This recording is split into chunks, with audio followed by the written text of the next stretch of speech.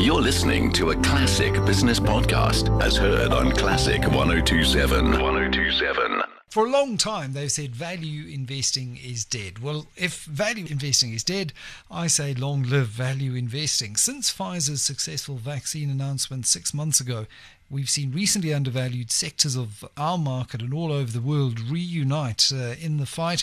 These include banks and energy, automotives, advertising-dependent businesses like ours and media.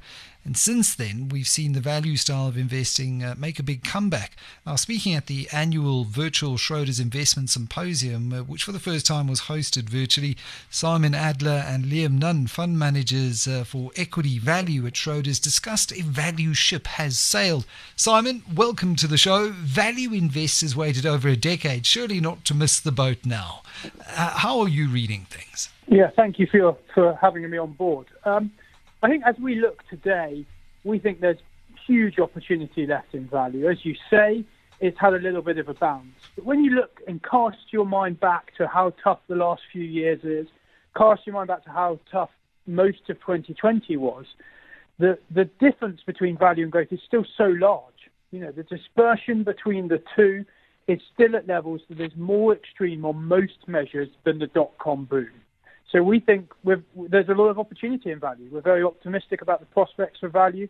We think it holds a key place in investors' portfolios.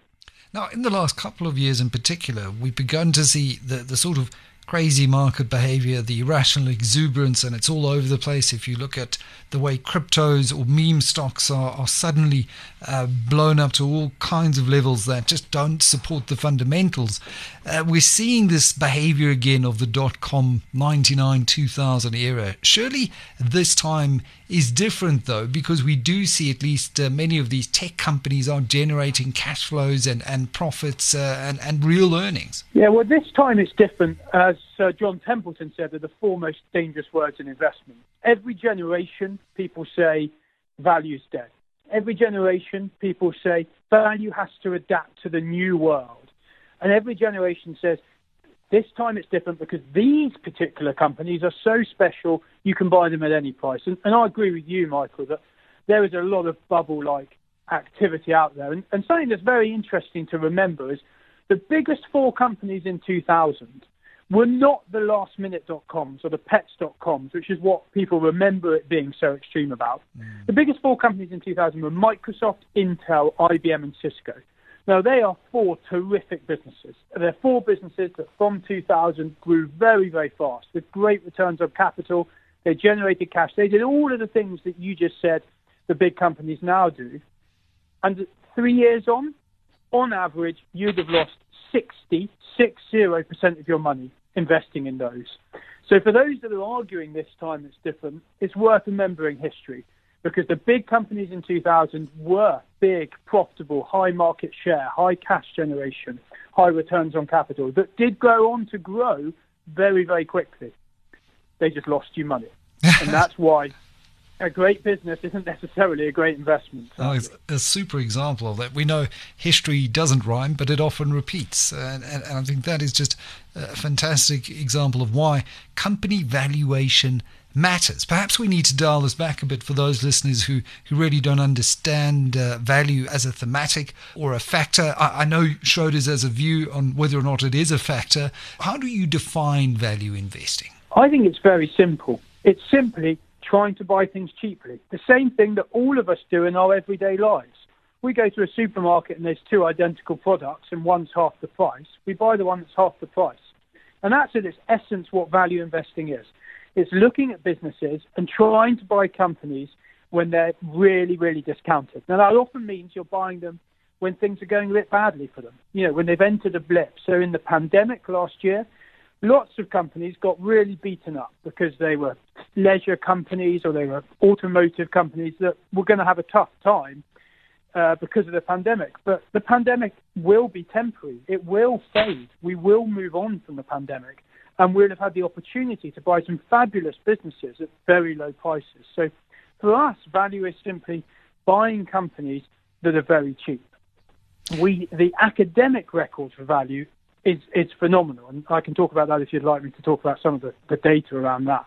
Well, I mean, share some of the data because it is fascinating. If you look at some of the historic literature at this point in time, I think it's a very important discussion to have as we're having this big discussion in markets about what happens with rising inflation, potentially rising interest rates, and when the Fed starts talking about tapering, all should be very supportive continually into the future for valuation. What does the data tell us? So the data agrees with you, and what's amazing is if you just take a very simple data point. So if you go back to 1926, the Roaring Twenties 100 years ago, and if your grandfather had 10 grand or your grandmother had 10 grand, and they chose to invest that in growth shares, the really fast-growing, exciting shares, and then every year they just bought the most exciting shares, and if your other grandparents had decided to buy value shares, let's think how much they'd have at the end. So that the growth shares would be worth $80 million today. That seems pretty fantastic. The value shares would be worth $780 million, almost 10 times as much. You've got almost 10 times the returns from consistently buying the cheap shares. And what's critical is through that period, you've had everything you can imagine. You've had a world war, you've had the Cold War, you've had the rise of China, the rise of Japan, you've had the invention of the internet, you've had the invention of air travel. Everything you can imagine has changed in that period, except one thing, which is human beings. And that is what creates these opportunities for value investors, because human beings get too scared when things are going a bit badly, and they get too excited when things are going a bit well. And today, we're in a place where we think people are too excited about some of these tech companies, some of the great businesses out there. And we think people are too pessimistic about some of the companies that we own, that we think are cheap, and which will, to your point, absolutely should be able to benefit from the reopening, from potential increases in interest rates and potential increases in inflation. So the stage is set for value today, and we think that's exciting. It's certainly exciting if you look at what CEOs of some of the largest consumer-facing companies are saying, looking back into their archives.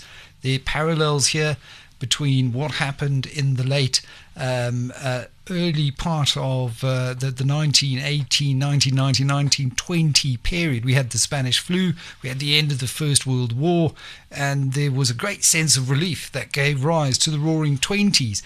We know how that ended, obviously, with the Great Depression, but for that decade, we saw human behavior, that thing that doesn't tend to change over time, come to the fore. People wanted to come out and spend and travel. It was the age of the Gatsby and flappers and that kind of thing. But I want to bring us back to a more recent period. That was the dot-com boom. What happened when the music stopped last time? It's a great question, and it's very important that people remember this. So we go to the peak in 2000 when everyone was very excited. These internet companies were changing the world. 3 years later, the MSCI World Index, so a kind of typical basket of companies, was down 45%. People had lost almost half of their money. And we talked earlier about IBM, Cisco, Microsoft, and so on. They had lost 60%. So for those that had more of their money in technology, they'd probably lost more than half of their money 3 years later. Meanwhile, people that had invested in value shares had made money. Their portfolios would have been up over 25% over the same period. And that's what happened when the music stopped. And 5 years later, people that invested in values, their portfolio would have been up over 200%, and people that invested in the overall market would still have been losing money, down a bit over 10%. So when the music stops, value, if it's anything like 2000, was the place to be. And growth and tech was, they had the biggest hangover. If you're looking to find value in unexpected places of the market and you believe that this thesis is going to hold true this time again, how do you as a house go about finding value in some of the more unexpected places? Yeah, so it's a lot of hard work, is the truth. We work extremely hard. We're looking all around the world, scouring the world for those good businesses that have got too cheap. So we've got lots of the kind of value that many people are aware of, things like banks and insurance companies that we think are really cheap.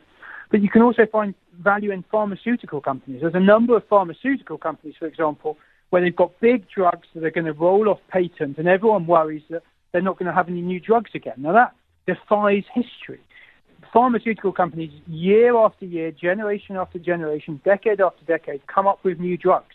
And they've all spent billions sorting it out. So we just simply step in when everyone's fearful, buy them, and we patiently wait till it gets better again.